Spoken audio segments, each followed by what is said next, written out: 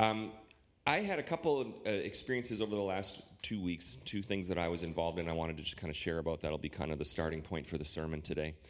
And the first one was our denomination. If you are new here, we are an Assemblies of God church. So that might be news to some of you. We're a Pentecostal denomination. That also might be news to some of you. So we're going to lock the doors now that I've given you that news. And hand out the banners and never mind. Really get this party started. The Assemblies of God has an arm of the denomination that's for church planting. It's called the Church Multiplication Network, and I have been invited a few times to participate in some coaching for young church planters, churches that will be planted in the Assemblies of God over the next year or two. And so there was one that Colonel and I went to. It was a church planting event in Las Vegas, of all places, which was great because Las Vegas needs lots of churches. There's some money in Vegas. I don't know if you knew that, but so we went to this. It was at a church in Vegas, and we got paired up with a group of people from Houston that are planting Kingway Church in the next year or so in Houston. They've already started meeting in their home and having meetings there, and so we got to just kind of coach them along, and it's great because we can see that we are a part of a church planting movement. In the Assemblies of God last year, nationwide, just in the United States, there was 400 new churches that were planted, which is remarkable. There was also 300 churches in the Assemblies of God that closed down last year for a net gain of 100. The math checks out, 100 churches. So we, as a church and a denomination, we want to support existing churches, but there is, and the stats back this up, there is evidence that new churches are just more effective at reaching new people. For whatever reason, people will try a new church. Or, from what I can gather, maybe new churches just have that.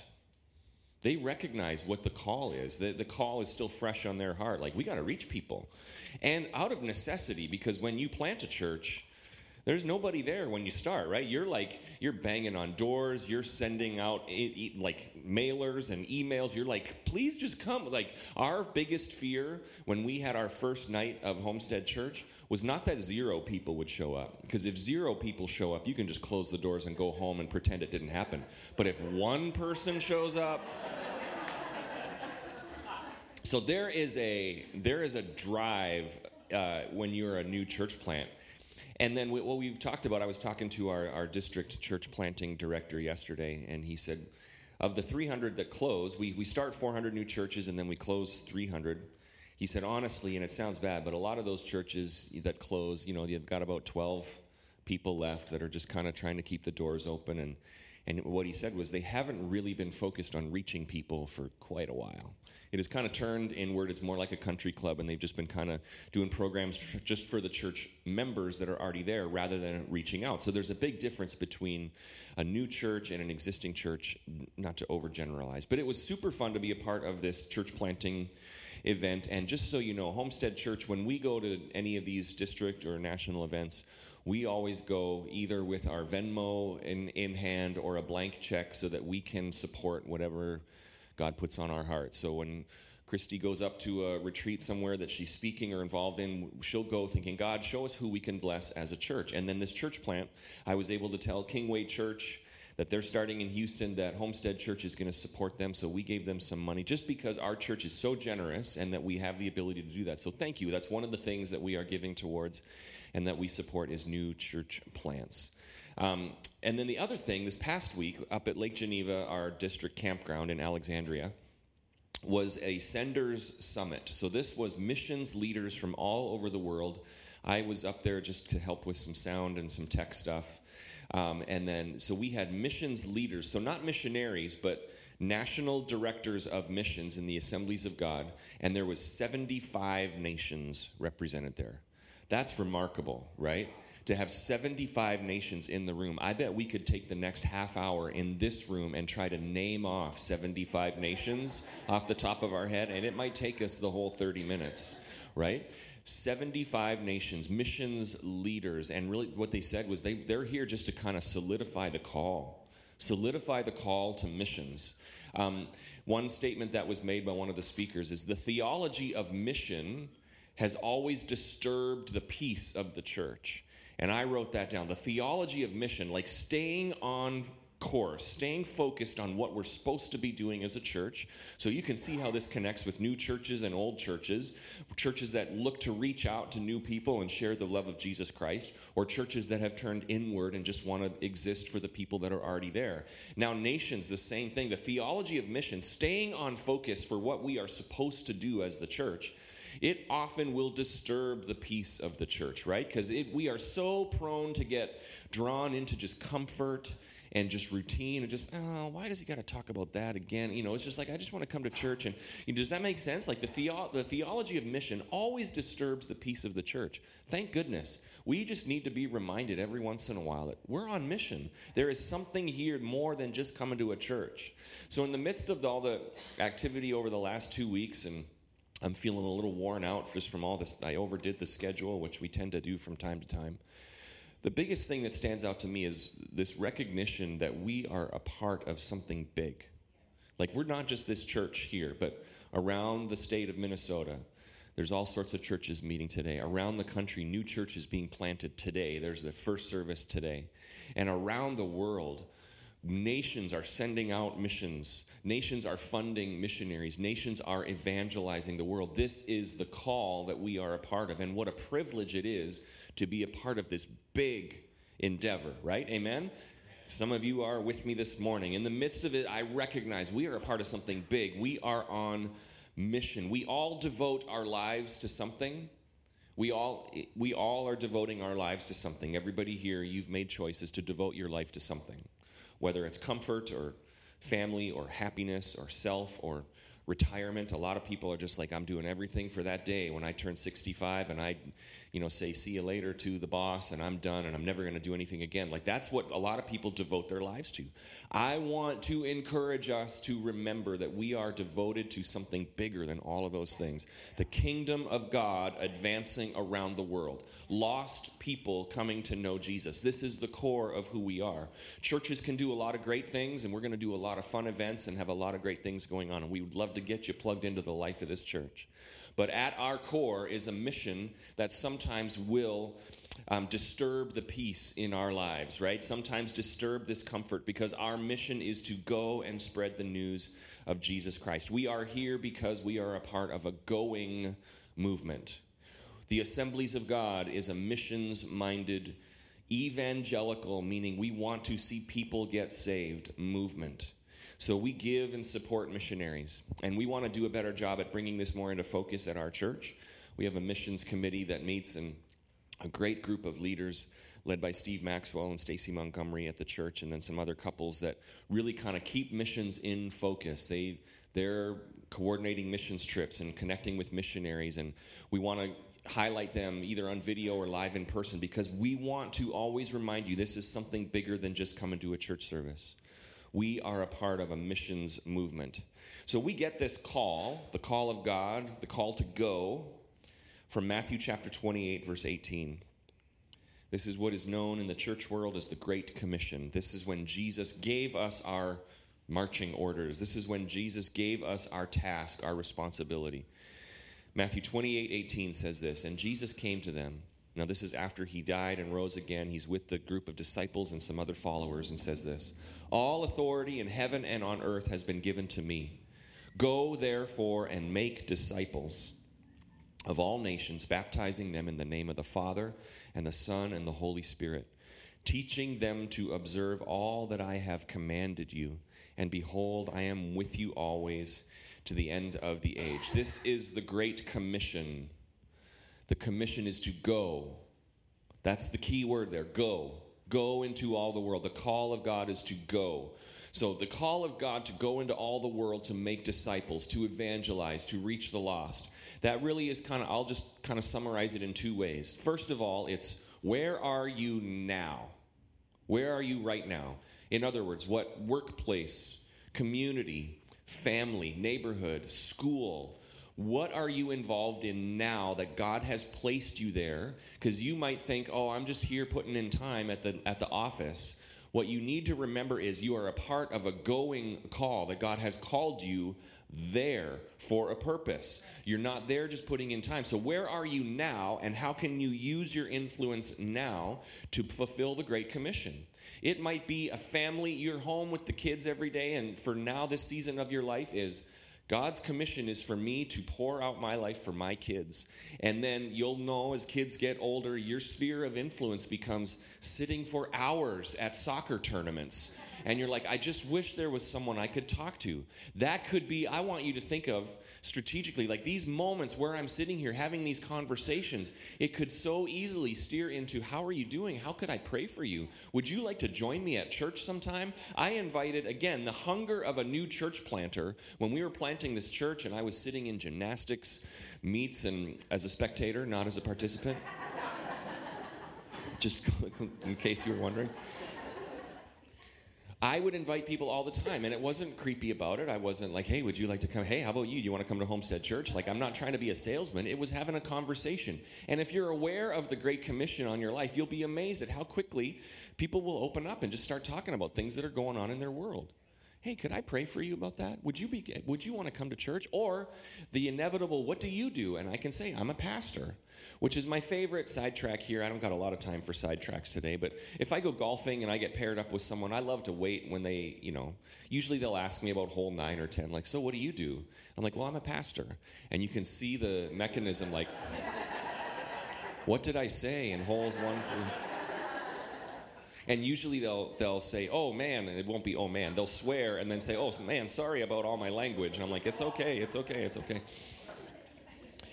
You'd be amazed at how God will open doors if you just kind of see your current state, where you are right now, as a Great Commission moment. But the second one is not just where you are, but where you are not yet. So maybe God is calling you to go somewhere else, make a step of faith, and to reach his people, reach people that are not knowing the love of Jesus Christ yet. You might be called to move somewhere and do a mission. We have missionaries all over the world. We want to support them, and I would love it if God would raise up missionaries from this church that we could partner with and send out and see the love of Jesus Christ and the gospel of Jesus Christ invade the darkest places of the world. I loved this mission summit that I was a part of. Just hearing the stories of missions advancing around the world. The Church of Jesus Christ around the world is thriving in so many areas that you wouldn't think it. You would think that in America, well, we've got all the resources and we've got a cultural somewhat acceptance of Christianity. No one's getting thrown in jail for preaching the gospel. In other parts of the world, there's poverty, there's obstacles, Christianity is illegal, and those are the parts where the church is booming. Revival is happening. There is something alive in the church around the world, and I want us to be a part of that, to be ascending, going, missions-minded movement. So the first point today in this message about the call of God on us, the call to go, is this, that God calls. God calls. Now, this is not for a selected few. So in this room of maybe 100 or so people, it's not like I'm going to say, God's going to call 6 of you, and instantly everyone's just like, not me, Lord, not me, don't call this person, right? This is not a select few that God is going to call to be a part of the Great Commission. God calls all of us. We are called to participate in the Great Commission. If you want to be a follower of Jesus, so you might be just checking out church today or wondering if you even agree with any of this, that's great. We're glad that you're here. But I want to be open and honest with you up front. If you decide to become a follower of Jesus, you are signing up for the Great Commission, to be used by God wherever you go, to evangelize, to reach the world. This is what it means to be a follower of Jesus, to be a part of his kingdom advancing around the world, to be a part of his kingdom rather than our own kingdom. So are we all called to move? No. We're not all called to move to another nation. Some of you are like, oh, good, that's right, that's good. But are we all called to give our lives for this movement? Yes, we are. Yes, we are. This is the commission. God calls his people to be a part of his kingdom rather than our own. And that's the message of Jesus Christ. We lay down our lives and we follow him. So if you ever want to say, like, I'm in for following Jesus, I just want to be real honest. That's what it is. I'm done with what I want. I'm going to live for Jesus. I will stand here as a witness, and I bet we could line up a number of people who would say, That's what I did, and it was the best decision I've ever made. I would much rather live my life for something big, something of the kingdom of God where we see it making an eternal difference. But this is the call. 2 Timothy 2, verse 4 says this: "No soldier gets entangled in civilian pursuits, since his aim is to please the one who enlisted him. An athlete is not crowned unless he competes according to the rules. It is the hard-working farmer who ought to have the first share of the crops. Therefore," and I've jumped to verse 10, "Therefore I endure everything for the sake of the elect," or the called, "that they may also obtain the salvation that is in Christ Jesus with eternal glory." The Apostle Paul, writing this, talks about three different kind of things: a soldier, an athlete, and a farmer. Talking about this, like when you are focused on something important, you can't get entangled in all the other things that are going on around you. You realize there is something important that I am a part of. Specifically, he started out, no soldier gets entangled in civilian pursuits, since his aim is to please the one who enlisted him. No one who is devoted to a bigger mission settles for the regular stuff or gets too distracted in the regular stuff, right? A soldier who is mired in civilian affairs loses urgency. If we have a group of soldiers deployed overseas and all they're doing is hanging out in the town and they're not really doing anything on mission, man, you know that they can get distracted, right? Colonel, I could get Colonel up here and he would say that. It's about staying focused on what you are doing. And he would say, if there's too much downtime, idle time, that's when people start fighting with each other and complaining about each other. It would be like having a group of kids at home that are just bored, right? If you've got bored kids going into summer, parents, we know what this is going to be like, right? We start out the first week with, I've got everything planned out. By week 2, it's just, here's an iPad. Just go watch something. Just do something, right? Bored kids will just turn and start complaining about stuff. If we can keep them active and focused on something, man, that makes a huge difference, right? Soldiers who are focused on the mission will not be mired in the civilian everyday stuff. Churches that are focused on our mission will not be mired in the everyday stuff. This was a big call to action at this missions summit that I was at. This was a big call for a couple of different groups. A call to the nations. There was one person that got up and talked to all the nations represented that had typically been recipients of missionaries. So some African nations, some Arab nations, South American, that traditionally it was, we're sending missionaries over there and funding missions work over there. The call to those nations was, it's time to be a sender. It's time to activate this call that we have. We're not just here to have missionaries come and evangelize us. The call to the Great Commission is the same for us. So it was a call to all of these nations. I had, when we would have meals at these things, there's just small tables. So I found one that had another guy from Canada a family friend that I knew. And also sitting at this table was the National Missions Director for the nation of Kenya. And he knew my grandparents. My grandparents were involved in planting or helping to plant a church in Nairobi, Kenya. A church that now is thriving. And this missions director said that church is one of the most influential forces in the nation of Zambia. The president of the nation, the former president, used to come there all the time. Multiple campuses, something like 40,000 people attending there regularly. What an example of just the impact that a church can make. You don't really think about that when you plant a church. You're like, God, what are you going to do with this? This would be, we have dreams of those things, but it was cool to hear him give those testimonies. But the missions director of Kenya, we were asking him, well, what is it like now? Because Kenya has typically been one that has received missionaries. What are you doing now with the sending of missionaries? And he got super proud, and he said, we're about to send out our first fully funded, supported missionary full-time. He's like, this is a big deal. Now, for some people, it's like, you're first. We've got churches in the area that are sending out dozens of missionaries. But for that nation to make that switch, he could see the pride in him of, we're not just takers, we're sending people out. But there was also a warning, a word of warning to the Western church. We'll just call it the American church today. The ones that were traditionally senders. The ones that have the means to fund missions endeavors. The warning there was to not grow weary, to not get tired, to not turn inward, to not forget about the mission now that other people are picking up the mission. A warning to the Western church that as we get more comfortable, we tend to turn inward. And as I mentioned already, a church that loses the call of missions, the call to go, gets mired in civilian affairs and starts fighting within. inward-focused churches. Maybe it's an established church. And I would say as Homestead Church, we're 8 years in. We just passed our 8-year birthday, which is amazing when you think about it. Man, time goes quick. But we got to keep the mission in front of us, or the tendency is going to be like, wow, we got 3 services, and we have a building, and look how cool this building is, and we got stuff for kids, and we got programs, and the very worst thing we can do is to start focusing on keeping everybody in here happy. Sorry, that's bad news for you, right? We're not interested in just keeping everybody in here happy. Our goal is to keep everybody in here focused on what we're supposed to be doing, amen? And so a church that turns inward, I've seen these. It's all of a sudden, it's like bored kids or bored soldiers or whatever it is, like complaining about the color of the carpet downstairs or what we're doing with this or what programs there are or what there is for my kids. Well, we should really start this for our kids. And this, it's more like a country club, right? We're not that. We are a missions-minded movement. Bodies that are active, physical bodies that are active are stronger and healthier. Minds that are active are stronger and healthier. Souls that are active are stronger and healthier. Our faith, this church, a church that is active in a mission, is stronger and healthier.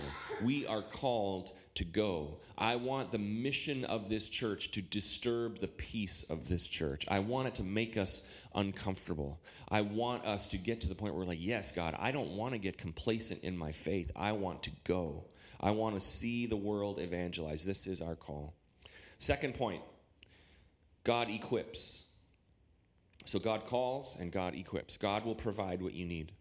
God will provide what you need. My favorite thing about these church planters events that Colonel and I were at, talking to this group of church planters from Houston, is inevitably they'll ask us questions because they're learning, they're going through all sorts of stuff. The main presenters are talking about how do you have a discipleship track? How are you getting the word out? What's your Sunday mornings look like? How do you deal with budgeting and fundraising and all of this stuff, which is funny.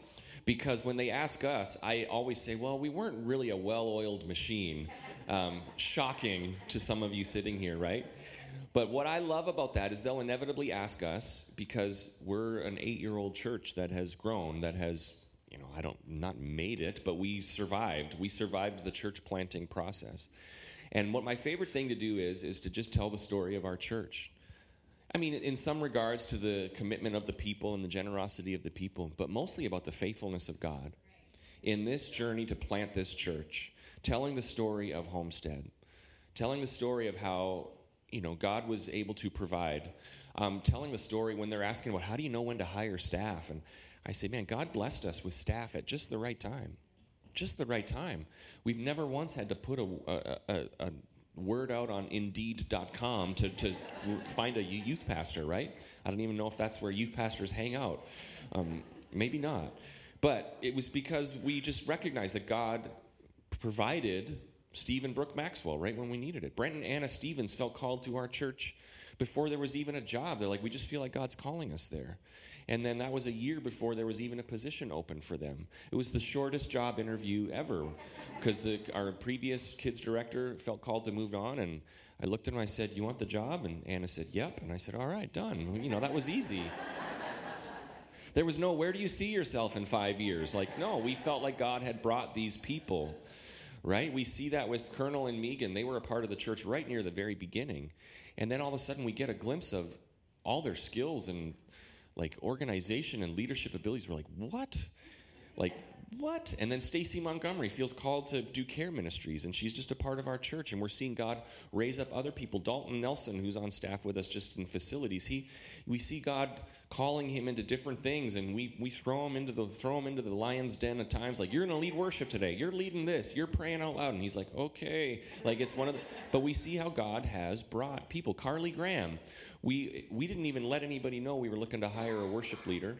And then one day there was a district prayer event here in this room, and Carly and I were both leading worship at it, and she came in and said, I'm actually transitioning out from my previous church. And I was just like, oh, like, don't be weird. Like in my head, the inner dialogue, don't be weird.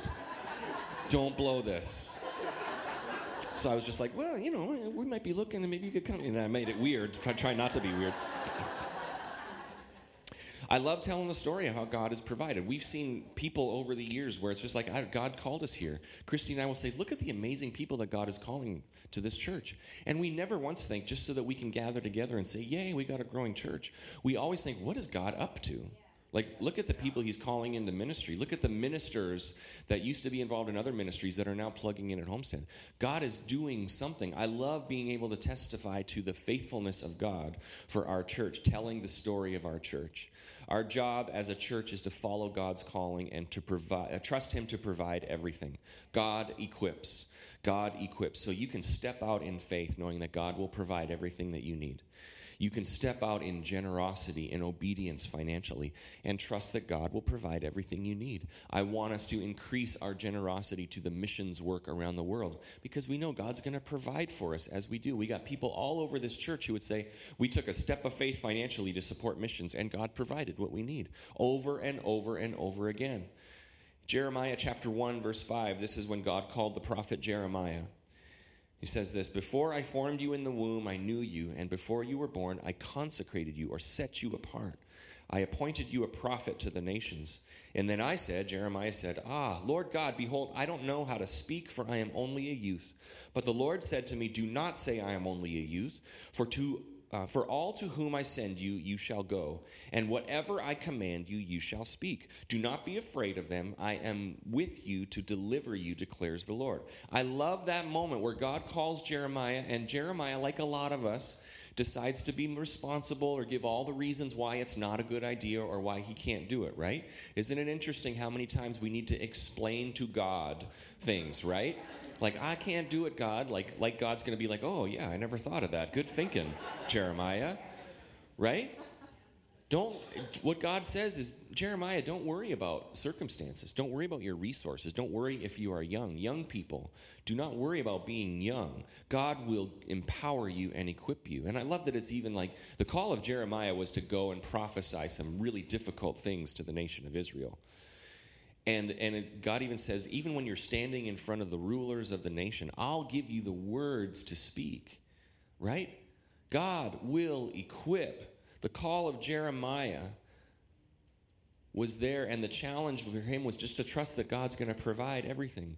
At North Central Bible College, now university, when Christy and I were there, the then president, Don Argue, used to say this all the time. God does not call the equipped. He equips the called. Right? God does not call the equipped. So you don't need to have everything all figured out before God will call you. But God will call you, and he'll provide everything you need. There's a difference there in our mentality. So we don't need to explain away to God why we can't be obedient to his call. Well, I would do that, Lord, except I don't have quite enough retirement built up yet, or I'm not in the good season of life, or I'm kind of going through some things right now, God, or I'm too young, or I'm too old, or whatever it is. God is going to say, just trust me. I'm calling you to do this, and I will make a way. I will provide everything you need, even the words in your mouth. The next thing, God's call involves sacrifice. God's call always involves sacrifice. Look at the times when God called people throughout Scriptures. Called Abraham. It was a leave where you are now, leave what you know, leave where you're comfortable, and go over here. Same thing with Moses. Leave where you are now, leave where your extended family is, and go over here. The disciples, a lot of the disciples were called out of their line of work. The disciples that left their fishing nets on the shore, that is significant because that is their job. They left their careers, their livelihood, and said, I'm going to follow Jesus. Even Jesus, the call of God on his life to lay his life down, obviously that took sacrifice, right? To lay down his life in obedience. Matthew 10:38 says this, and whoever does not take his cross and follow me is not worthy of me. That's a verse of sacrifice right there, right? The call to God to follow him is take up your cross and follow, meaning lay down your life and take up the very cross of Jesus Christ and follow me. And then it says in 39, whoever finds his life will lose it, and whoever loses his life for my sake will find it. It's an inverse reality to what we are taught in our culture of seek after what you want. Everyone's out trying to find their life, find their purpose, find their enjoyment and happiness. And the call of Scripture, the Great Commission, the call of our Savior is, no, lay down your life, lose your life for my sake, and God will lead you to places you can't even imagine. Every time someone is called, there's a sacrifice. And I think it's because God wants to do a little heart check. to see if we're actually in it. There's stories in Scripture of people who were called to do something and the price was too great. And we never hear what God would have done through their lives. But the people who said, God, I trust you and I'm willing to lay everything down to follow you, man, when we see God's faithfulness come through and we see the impact that those lives can make, just simple lives, young and old, that are surrendered to Jesus Christ, saying, God, I trust you to do whatever you want in my life. And it might be great circumstances, it might be very difficult circumstances, but yet there's something way deeper than circumstance that causes us to say, I'm so glad I'm a part of this mission. I will lay down my life for the cause of Christ. Matthew 10 is not a call for us to be miserable, just to be like, well, I'm not supposed to be happy because God doesn't want me to have nice things. The call of Matthew 10 is to be a part of something much bigger, to lay down our lives for the cause of Christ. To lay down our lives and take up the cross of Jesus Christ. That is very different than adding Jesus into your life. So a lot of people are like, well, life is good, and I'm going to go to church because I'm just going to add Jesus into my life. We talk about it like sprinkle a little Jesus on top of an already good life, right? That's not what the message of Jesus Christ is about.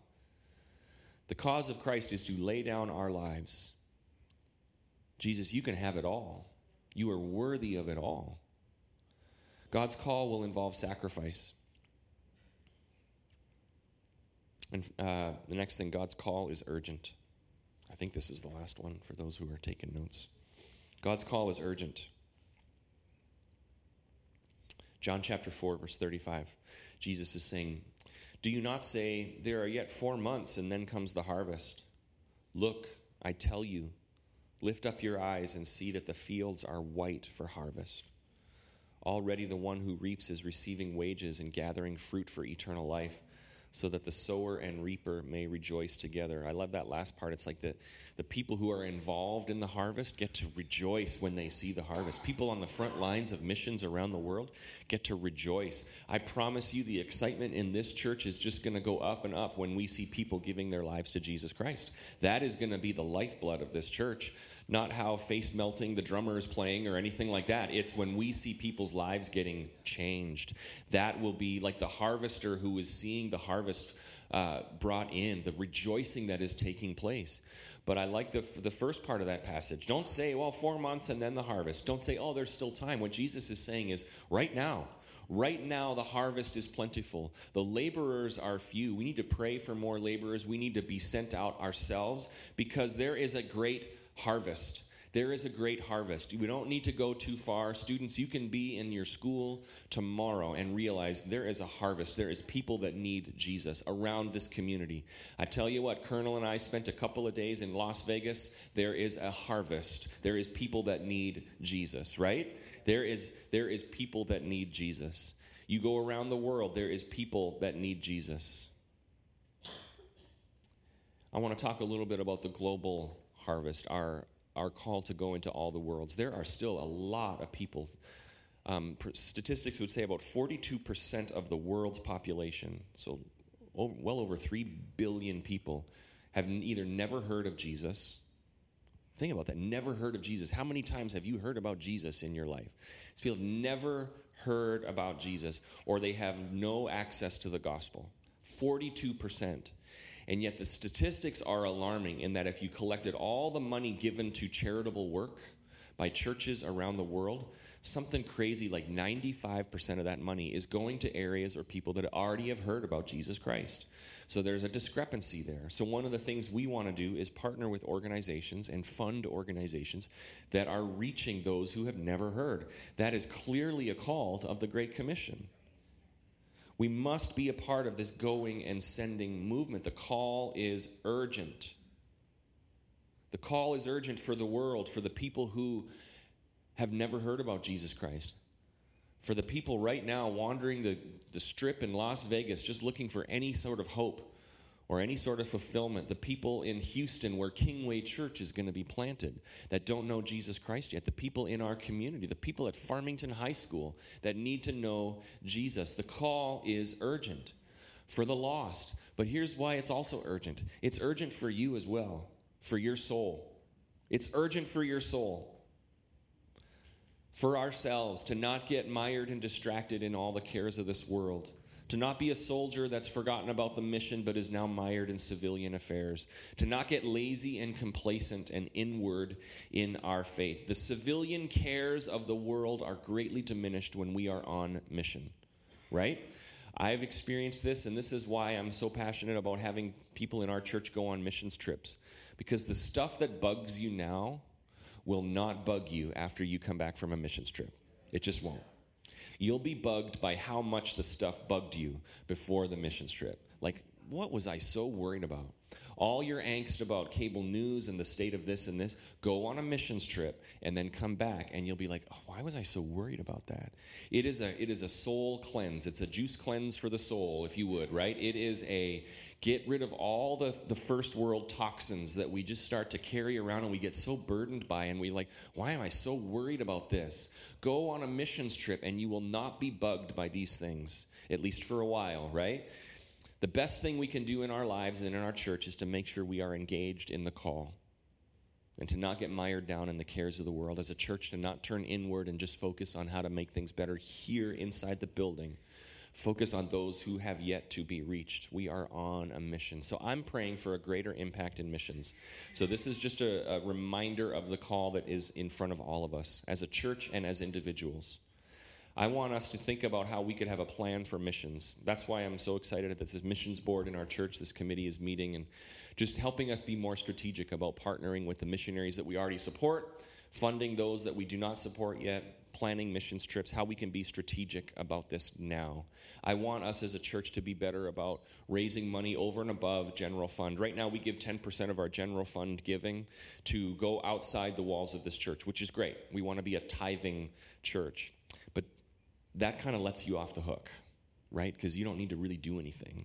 You just give, and then we kind of give to missions. I want all of us to take ownership on ourselves to say, what could I give over and above to fund missionaries? Who could I partner with? I'm talking to all of you in the room. Who could you partner with? A missionary that maybe you meet at church or you know of someone around the world that financially every month you're like, I'm going to set this aside. And you start with a plan for how you could be strategic to obey the call and to fund and send. So we need to have a plan. We just need to have a better plan. But then it's also cool to have a dream as well. Wouldn't it be cool if we saw 10 families from this church sent out as missionaries, that we could fund all of them because the people had the call of missions on their heart? Wouldn't it be cool that if us as individuals, we could say, it's not just giving 10%. Now I'm giving 50% of my income to the missions work around the world, and look at how God has provided and taken care of us. Wouldn't that be cool? Dream about some of these things. I don't want you to just kind of be complacent in this. Think about, for your life and your family, how you could be partnering with missions around the world. And I'm going to close with this. Before we pray, let's stand together, and I'm going to just read Romans chapter 10, 14 through 15. This passage of Scripture really illustrates the call. Whether we are going, whether we're praying, whether we're sending or funding, here it is, Romans 10, verse 14 and 15. How then will they call on him in whom they have not believed? And how are they to believe in him of whom they have never heard? And how are they to hear without someone preaching? And how are they to preach unless they are sent? As it is written, how beautiful are the feet of those who preach the good news. You see all the spots we can fill in there? Sharing our faith with others. How are they going to know if someone doesn't share them? Share with them about Jesus Christ. If they've never heard about Jesus, the people who've never heard about Jesus around the world, how are they going to know unless someone goes and tells them? And how's someone going to go and tell them unless they're sent? Right? These are all spots we can fill, whether you're the goer or the prayer or the funder or the sender. Whatever it is, this is us. This is the call that God has for our life. So let's pray together, and as we do that, just close your eyes and allow God to speak to you this morning. God, what's my spot in this? The question is not whether or not I'm called. I know that you've called. It says in Scripture that you call all people to be a part of this great commission. So where's my spot? Is it where I'm at? How can I leverage my influence in my school, in my workplace, in my neighborhood, in my family, at soccer practice to be a part of the call of the Great Commission? How can I more leverage that for your glory? Or God, are you calling me to go somewhere else, to be a part of something, to step out in faith and trust that you're going to provide? Are you calling me to increase my financial support to missions endeavors around the world so that those who are called to go can be funded and sent? Lord, help us as individuals and a church to just be more strategic, to have more urgency, to have more ability to trust you in everything so that we could see the Great Commission move forward and the call of Jesus Christ into every heart. So I pray that you would seal this word in our hearts. It's got to be more than just another Sunday message. Lord, we want you to raise up all of us in our call to the work of Jesus Christ around the world. We thank you for what you're doing in this church. We thank you for your faithfulness to these families that are here. We see it, Lord. For those who are struggling, I pray that you would continue to pour out your faithfulness. For those who are on the fence in their faith, just trying to add Jesus into their life, I pray that you would convict them and that this would be a moment where they lay down their lives, that the old life is dead and gone, and they raise up new life in Christ, following you in every way. Lord, do that work. Build your church as you have so faithfully done. In Jesus' name we pray. And everybody said, amen.